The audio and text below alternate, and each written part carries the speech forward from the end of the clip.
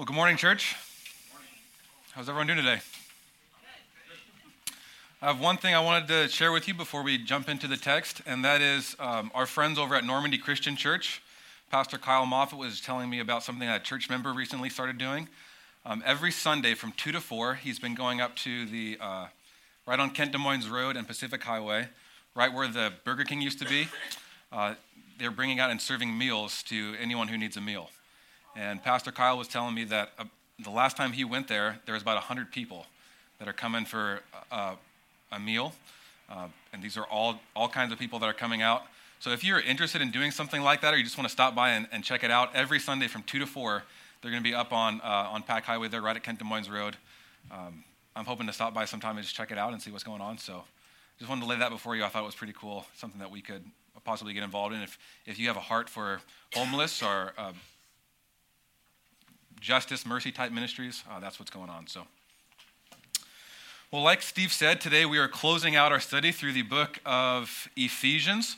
We're looking at the last part of the letter. We've been going through Ephesians now for the past about 14 weeks, looking at this study of in Christ. What does it mean to be a Christian? What does it mean to be a church? And how do we live out of that gospel identity, that gospel foundation, being rooted and grounded in the love of Christ? If you're like me, you might have come to the end of this study, something that I really enjoyed. I hope you guys have enjoyed it as well, as we've been journeying through the book of Ephesians. You might be thinking to yourself, well, all good things come to an end. The good news is we're starting a new study next week on going through Jonah. And I was thinking about it this week. Whoever probably coined that phrase, all good things come to an end, probably wasn't a Christian. Probably wasn't a follower of Christ, because there is no end of God, right? There's no end of our study through the Bible. You can study it the rest of your life, and the Bible is so rich and deep that you can never exhaustively study the scriptures. There is always stuff that you can glean out of it. Sometimes I think when we get to a conclusion or an introduction, if you're like me in your Bible reading, a lot of times we can just breeze through these closing verses. Paul oftentimes in a lot of his New Testament letters will say something like this.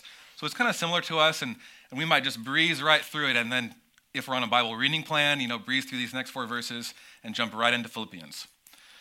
But what I love about Scripture is when Paul writes to Timothy, the second letter that we have recorded of his in our Scriptures, 2 Timothy 3:16, Paul says, all Scripture is breathed out by God and profitable for teaching, for reproof, for correction, for training in righteousness, that the man of God may be equipped. Meaning, all Scripture has something to teach us. So I think just in these last 4 verses and in the conclusion of a letter, we have something that we can learn from this. And we're going to do primarily 3 things as we're studying this passage. And I think 3 things that would be a good practice for you, if you don't already do this, to do in your Bible study. Anytime you come to the scriptures, or anytime someone is expositionally,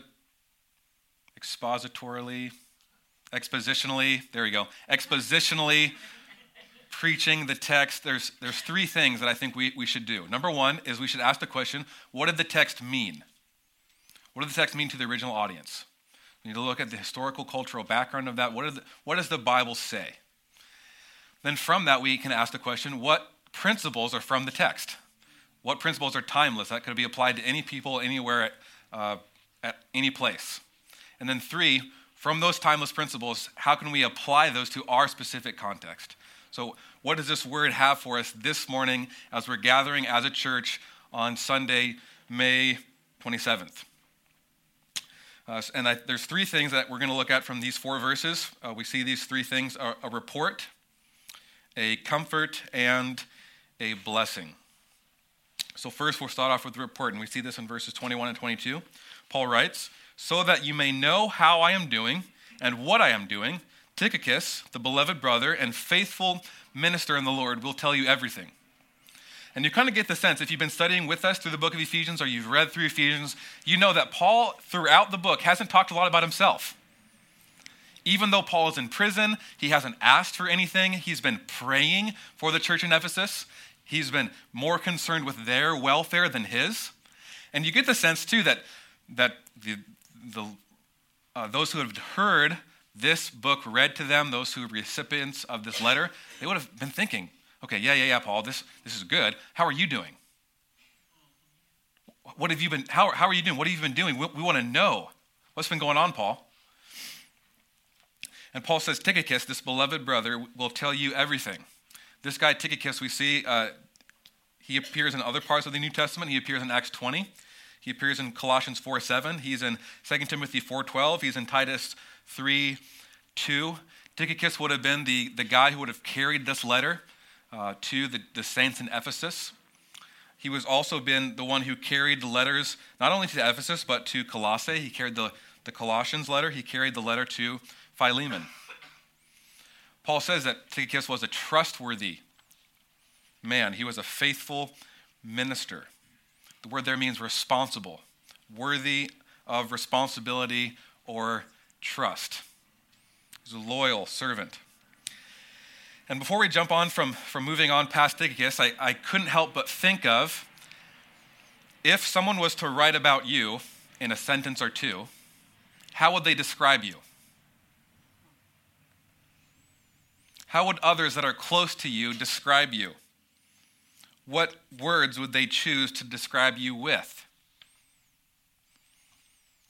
What an aspiration, right, for a guy named Tychicus. He's not has a prominent role in the scriptures, but what an aspiration to be called a faithful minister in the Lord, a beloved brother.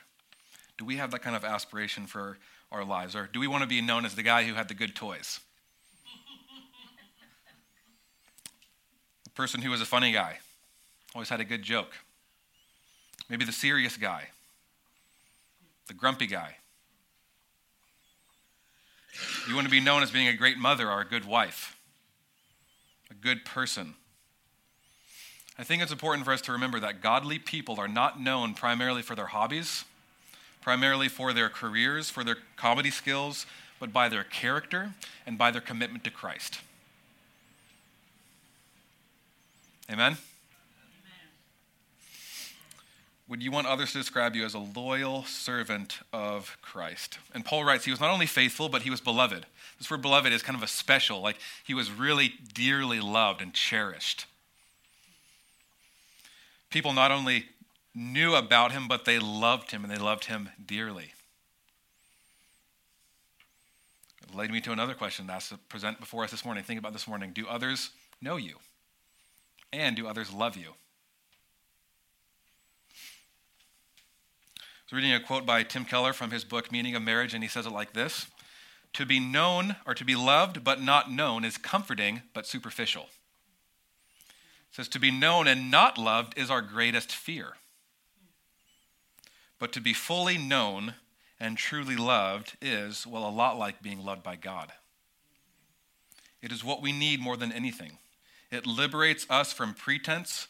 It humbles us out of self-righteousness and fortifies us for any difficulty life can throw at us. Do people in this church know you? Do people in this church love you? I would hope that as a church we are growing in knowledge of one another, a knowledge that is deep and intimate, not superficial, and we are also growing in love for one another. And we're seeking to do this not because we think we're better than others or we think that we're special, but we're doing this primarily because we are receiving this love from Jesus Christ, and it's overflowing in our love for one another. Because in the gospel of Jesus Christ, Jesus comes to you and says, I see all of your flaws. I made you. Those deep, dark secrets that you haven't told anyone else, I was watching you. I know you. I know how many hairs are on your head or how many hairs are not on your head, right?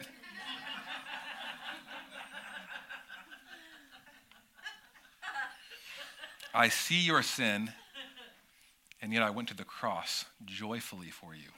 I love you. On the cross, my blood was shed so that I could forgive you, so that God forgives you in Christ. I'm going to clothe you in my righteousness. I'm going to give you my Holy Spirit to seal you for the judgment day. I'm going to give my word to you to shape you, to equip you, to bolster your faith. I love you. Are you operating out of this love? If you're here this morning and you're thinking, okay, I've been gathering with the church on Sundays, I'm thinking about getting a little bit more involved, what will this entail? Let me just say for myself, for Will, for Nathan, that if you are thinking about coming and getting more involved and plugged in, there is nothing that you will say, that we will find out about you, that will cause us to push you away. There is nothing that we're going to find out about you that's going to cause us to love you less. You don't have to come and gather with us and be in community with us and try to put on this front. Well, if I just put on enough makeup, then they won't see my scars. If I just put up this front, I can't let others know about my sin, because what if they know about it and reject me? That will not happen. As long as Will and Nathan and I are leading this church, that will not happen. You have to put on this front. But at the same time, we don't want you to be okay with your sin. We don't want you to be okay with your broken. We want to help with growing out of it, repentance and sanctification. If you believe in this gospel of Jesus Christ and you are fully known and fully loved by God, does it demonstrate in the way you talk and treat with others? Does your life demonstrate an ultimate commitment to love of self or love of others? I don't think Tychicus would become a beloved brother by focusing on himself and being so self-centered. He was a faithful minister, a loyal servant, and a beloved brother. And Paul says in verse 22, I have sent him to you for this very purpose, that you may know how we are. Paul spent 3 years in Ephesus, planting the church, making disciples, training up elders. He spent longer time in Ephesus than any other place he was at starting a church. So the people that Paul was with in Ephesus would have been close to him. He would have been close with the elders. He would have been close with the leaders, the members of the church. And he had a love for them. He cared for them. He wanted to let them know how I was doing, what I was doing, how I am. So he sent Tychicus to give them an update, to give them a report. I'm sure he knew that the saints in Ephesus wanted to know how they could better pray for Paul, what needs they could provide for him, how they could care for him. He wanted to share how he was and what he was doing. And it would be a good exercise for us to think about, what do we think Paul would have said through Tychicus? When Tychicus comes to the saints in Ephesus with this letter in hand, after he reads the letter, what would he have said to the saints in Ephesus?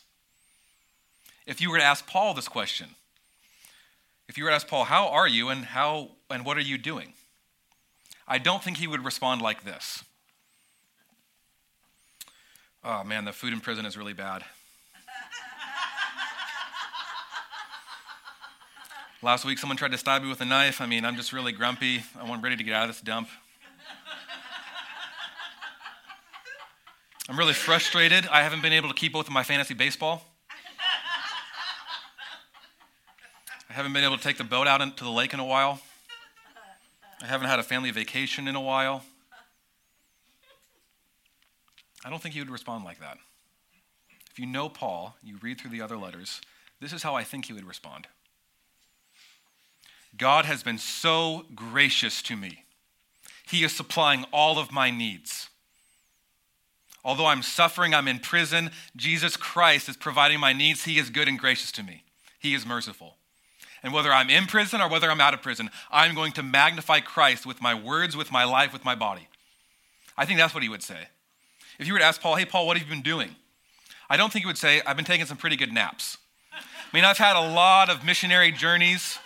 I've been working really hard planting churches. This time in prison has been a nice break that I've needed.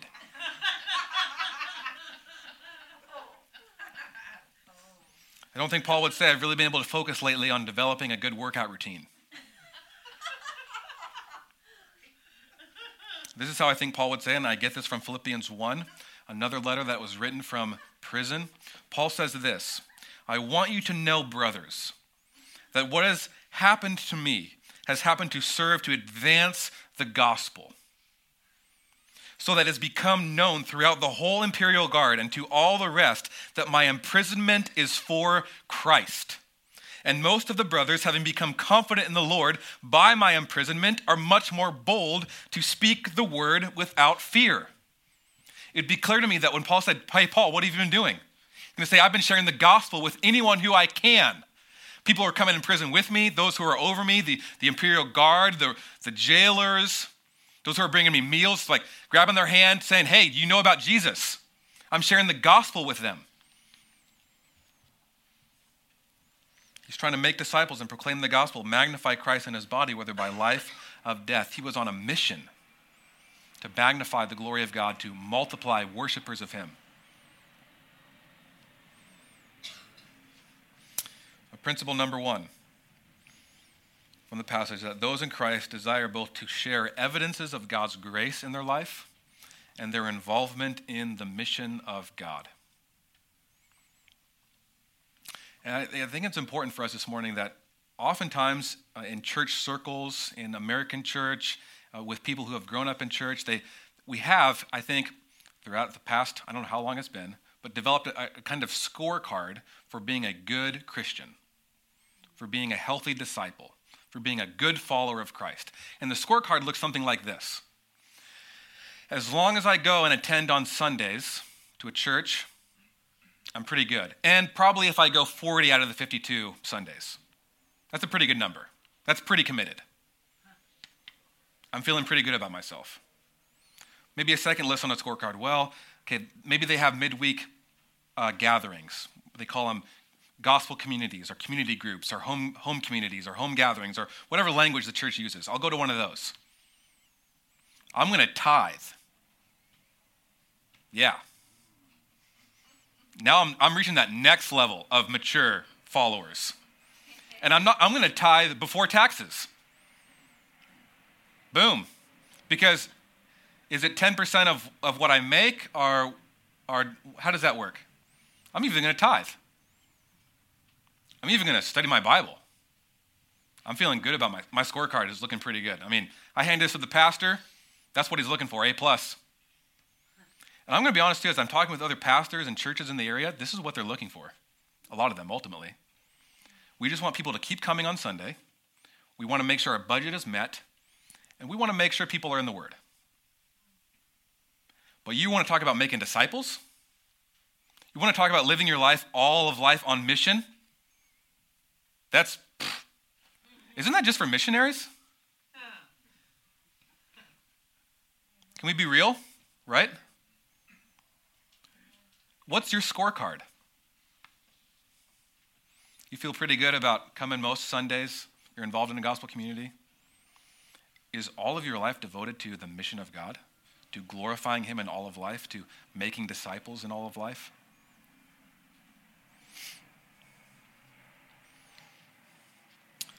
I think part of what this commitment that will come out of is, what do you normally talk about before this gathering and after this gathering? What are your conversations focused on? What about when you gather, if you gather in a smaller group throughout the week in a gospel community? What are you excited about to share?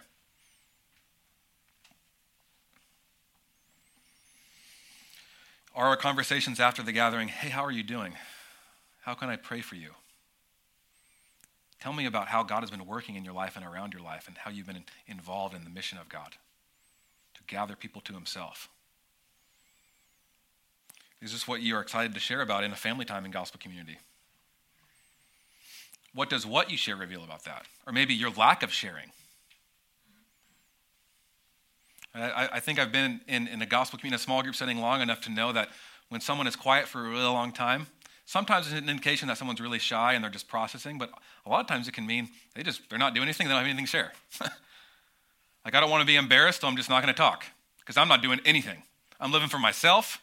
My scorecard on this sense is good, and man, making disciples in all of life, what does that mean? You guys with me on that? Paul desired to share how he was and what he was doing with the brothers and sisters of Christ. So number one, we should desire to both share evidences of God's grace in our life and our involvement in the mission of God, to proclaim the gospel of the kingdom of God, to make disciples of all nations, to joyfully worship God in all of life, seek to multiply worshipers through all of life. That's the first part, the report. Then Paul gets into the comfort. Paul concludes in this last 4 verses with a promise to encourage their hearts. He says in verse 22, I have sent Tychicus to you, for this very purpose, that you may know how we are, and that he may encourage your hearts. Paul might have thought that the Ephesians would have been discouraged by Paul's imprisonment. He doesn't want them to get discouraged. He wants them to get down. He wants to encourage their hearts. But this phrase is not unique to Ephesians. It's a phrase that is included all throughout the book of Acts.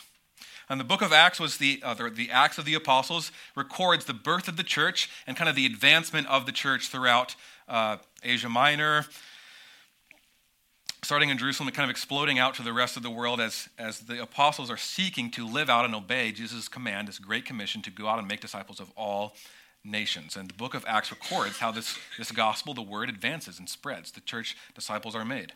And throughout the book of Acts, different leaders in the church were sent to encourage the churches. They were sent to bolster, to make disciples and encourage them. And oftentimes, a leader in Acts would come and encourage them. Let me just read some verses before you in Acts. Acts 11:23. Barnabas encouraged them to remain faithful. He called, he pleaded, he urged them to remain faithful. Acts 14:22. Paul encourages the disciples in Lystra and Iconium and Antioch. He encourages them to continue in the faith. Acts 15:32. Judas and Silas, who were themselves prophets, encourage and strengthen the brothers with many words.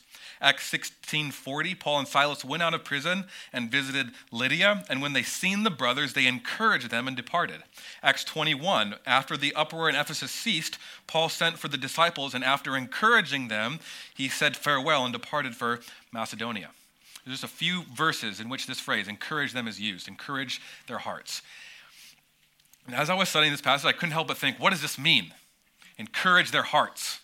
What is meant by that phrase? Well, the Greek word is this word parakaleo. That's where that word encourage is translated from. The word comes from 2 words, para, which means alongside or with, and kaleo, which is the Greek word call. So together, literally it means to call to one's side, to call, to summon. And this word parakaleo, which is often translated as encouraged, is used 100 times in the New Testament. It's used a lot. It's an important word. True encouragement, what I think by Paul means encourage your heart, means an address, a speech, a call of exhortation, admonishment, entreating, beseeching, begging, consoling, strengthening, comforting, instructing, or teaching. To encourage someone is to bolster the faith, give them courage, to give them hope, to spur them on. Christian encouragement means calling to my side to instruct you, to spur you on, to comfort you, to strengthen you, to push you to act, believe, and have faith. My friend Andrew Arthur says it like this: encouragement means infusing courage into the heart, strengthening others to faithfully endure life in a fallen world. Garrett Kale on the 9 Marks Ministry website says it like this: biblical encouragement isn't focusing on complimenting someone's haircut or telling them how good their homemade salsa tastes.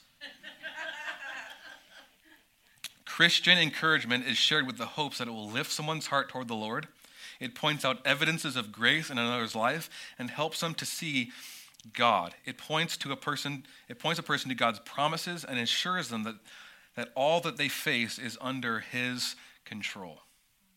This word encourage their hearts is similar to what Jesus says throughout the Gospels when he says, take heart, have courage, be bold, have faith, be of good courage. And this kind of rocked my world a little bit this week as I was studying through this, because sometimes I think an encourager is someone who is just saying good job all the time. Anyone else think about that with me? Like that with me? Sometimes?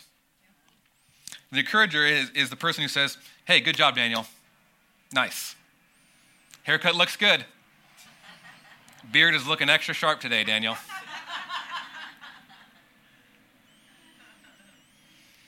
I don't think this is Christian encouragement. The person that encourages you most in your life is not the person that says, good job. It is the person that is calling you to Christ and bolstering faith in him. So a true encourager will say with love truth that you need to hear even if and when you don't want to hear it. That's true encouragement. It's truth that the person needs to hear. I was talking with my friend about this concept earlier this week, and he used this awesome illustration. He said, it'd be like if my daughters were outside playing, and my oldest daughter picked up a rock and threw it at my youngest daughter. Encouragement would not look like pretending like it didn't happen, right? His job as a father would be to encourage his oldest daughter not to do that again, right? So it would encourage might look like discipline. Encouraging her not to do that. We're not encouraging bad behavior. We want to encourage good behavior. Biblical encouragement wouldn't be looking at the oldest daughter and say, wow, great throw. You got a good arm, kid. A true encourager in the biblical sense of the word never turns a blind eye, gives excuses, or pretends sin isn't that bad. A true encourager will come to you when there's sin in your life, and they will not say, it's okay, it's not that bad. Or, you're looking good as you sin.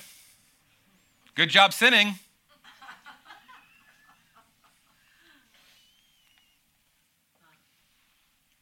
I think sometimes we can get encouragement confused with flattery. Encouragement confronts friends in sin, and calls them to Christ. Encouragement means calling a person to Christ if they are out of step with it, and it means seeing the Christ in them and encouraging them to keep going. Encouragement is not complimenting or praising others. That's flattery. Encouragement does not mean saying nice, fluffy things that make a person feel good. That's flattery. Encouragement is not polite praise. That's flattery. I think there's a big difference in what encouragement leads to and what flattery leads to, what compliment leads to. Encouragement leads to greater love for God. Flattery leads to greater love for self. Encouragement leads to humility. Flattery leads to pride. Encouragement builds up. Flattery puffs up. Encouragement strengthens. Flattery inflates. Encouragement leads to praise of God. Flattery leads to praise of man. Encouragement builds faith in God. Flattery builds faith in self. Would we be a people that don't flatter each other? You guys are a good-looking group, okay? But I'm ultimately concerned about encouraging you, not flattering you. How often in our life do we give compliments versus encouragement? Are we more prone to say, Micah, love the shorts you're wearing, looking great with your flip-flops?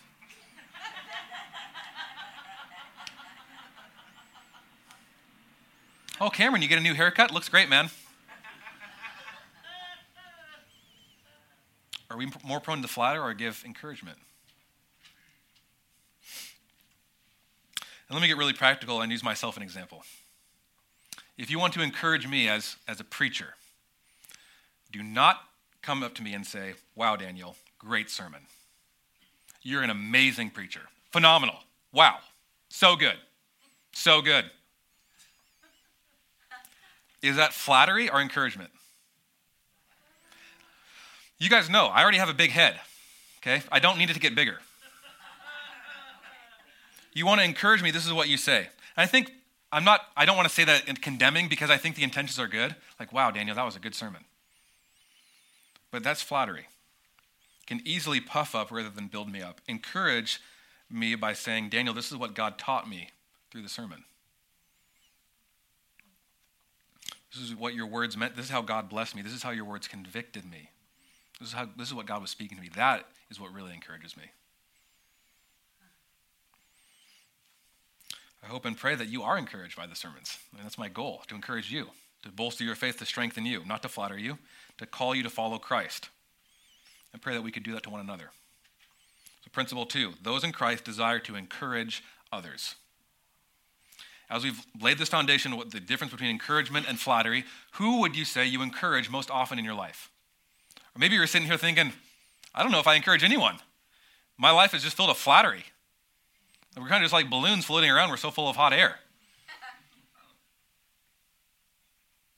Are we building each other up?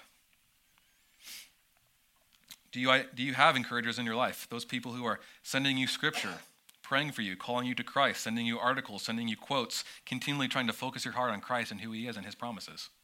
That's a true encourager. Hebrews 3:13 says, but exhort, parakaleo, encourage one another every day as long as it is called today. Every day.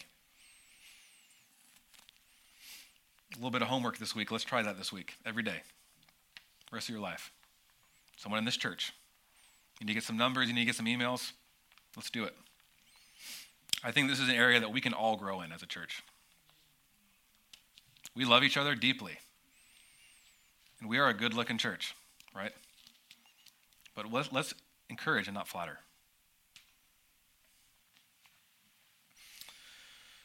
I pray that we, as a church, we can grow as disciples who look to encourage others. We can kind of grow out of this immaturity, out of mentality, a perspective, of line of thinking that waits for others, that needs encouragement from others. But we're seeking to actively encourage others. We can mature as disciples.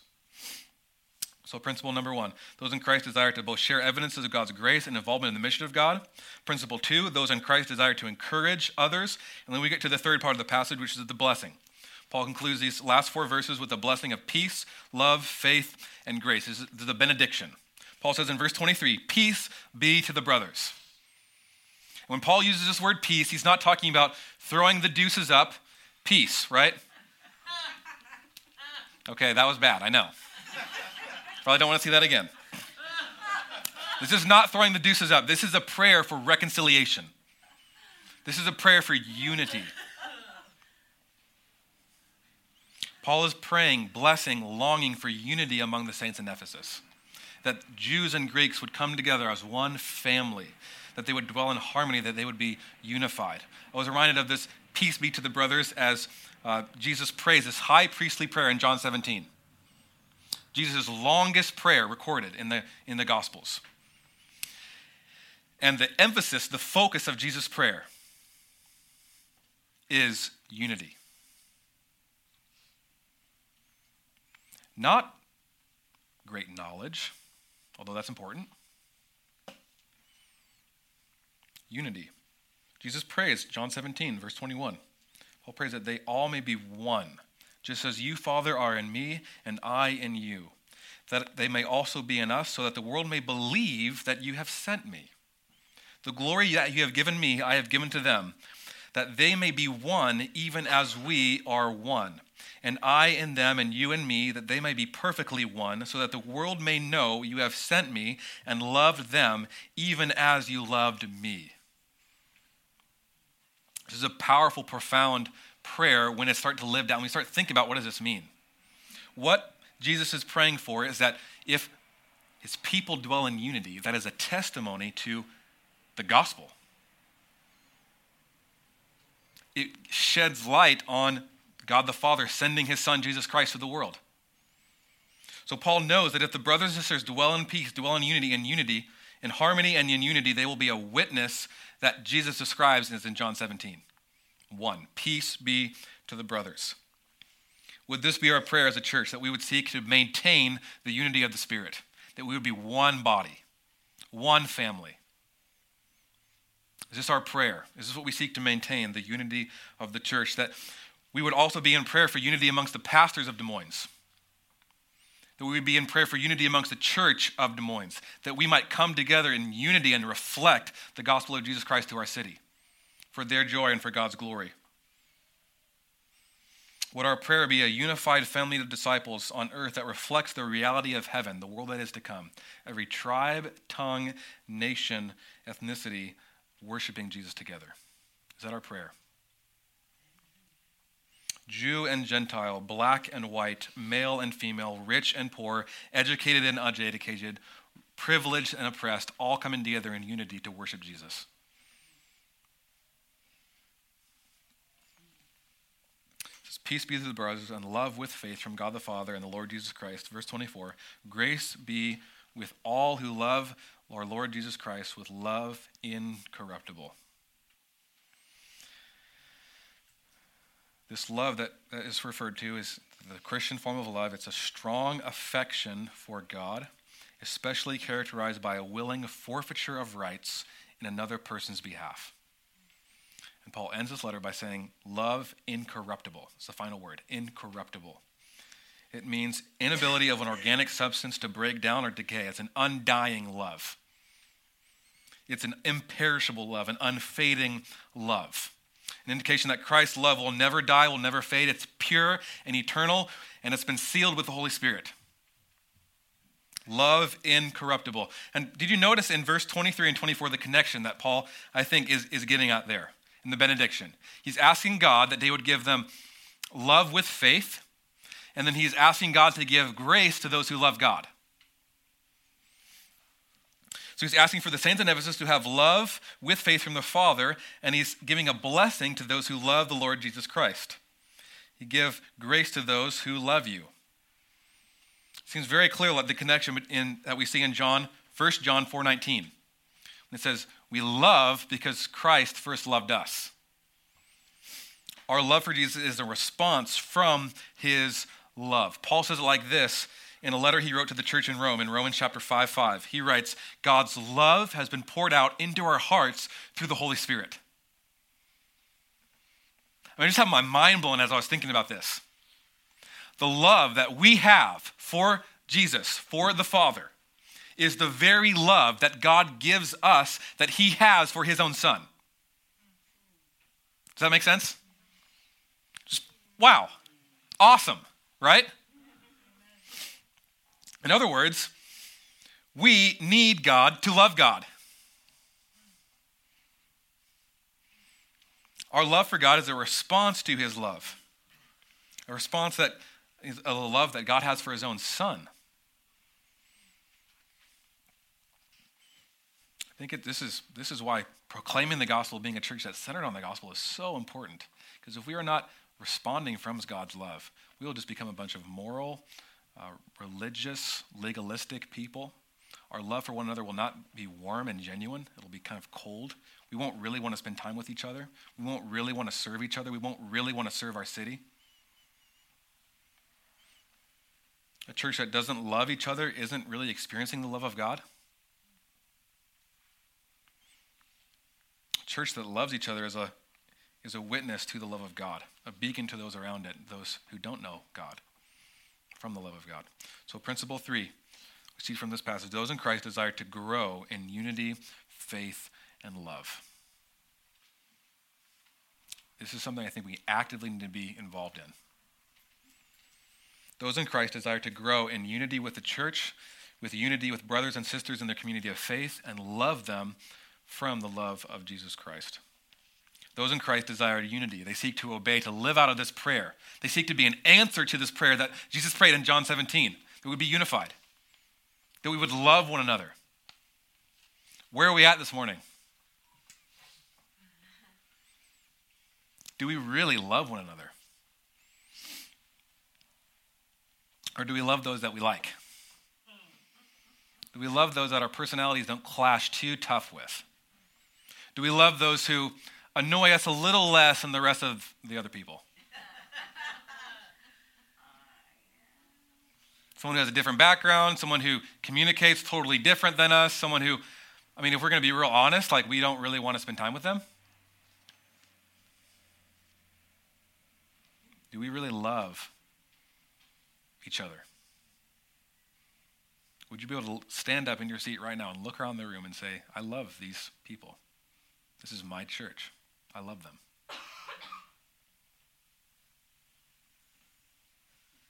I can say that. I love you guys. Some of you annoy me more than others, but I love you.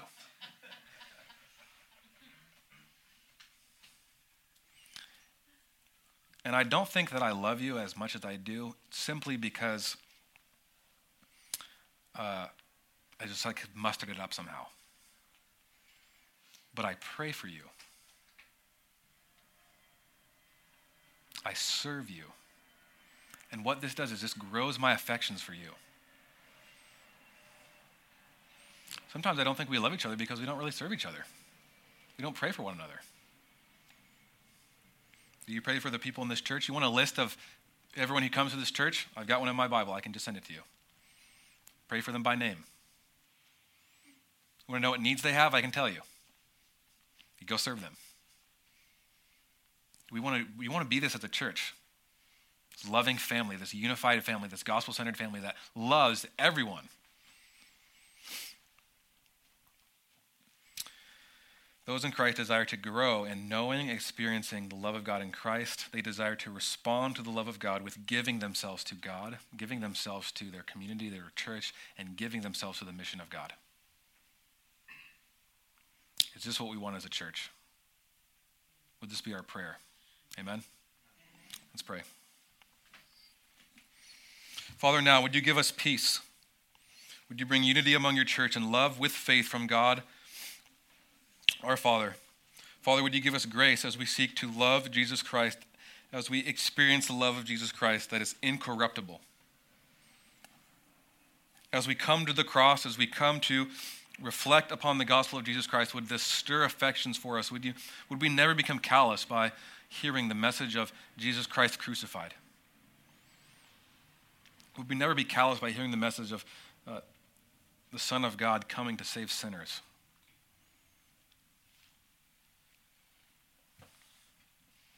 Father, would this love flow out of us as we respond to the love we have received, that we might give it to those around us, those in our church, those in our city, those in our neighborhoods, those that we come across with at the grocery store, where we work and play and learn and live.